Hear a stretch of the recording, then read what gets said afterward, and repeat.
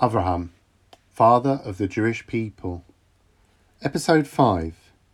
Avraham in the Promised Land. Avraham was received kindly by the people of Canaan. They called him Ha'ivri, which means the Hebrew. He was called by this name because Ha'ivri means the one who crossed over. The people knew that Avraham had crossed from the other side of the Euphrates River to come to Canaan. On the slopes of the hills, Avraham found rich pasture land for the flocks.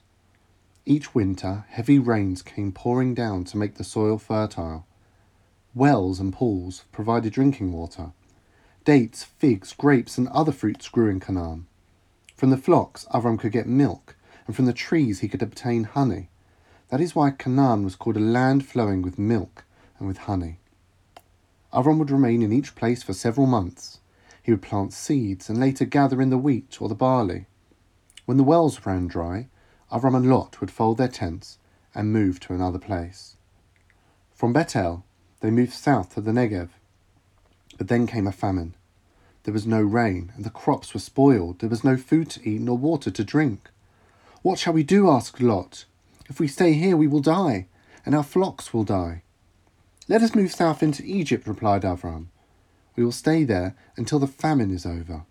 Perhaps after the summer the rains will come down once more, and we will be able to return to Canaan." After a short stay in Egypt, Avraham and Lot returned to Canaan, for again there was food in the land, and they pitched their tents once more near the city of Bethel.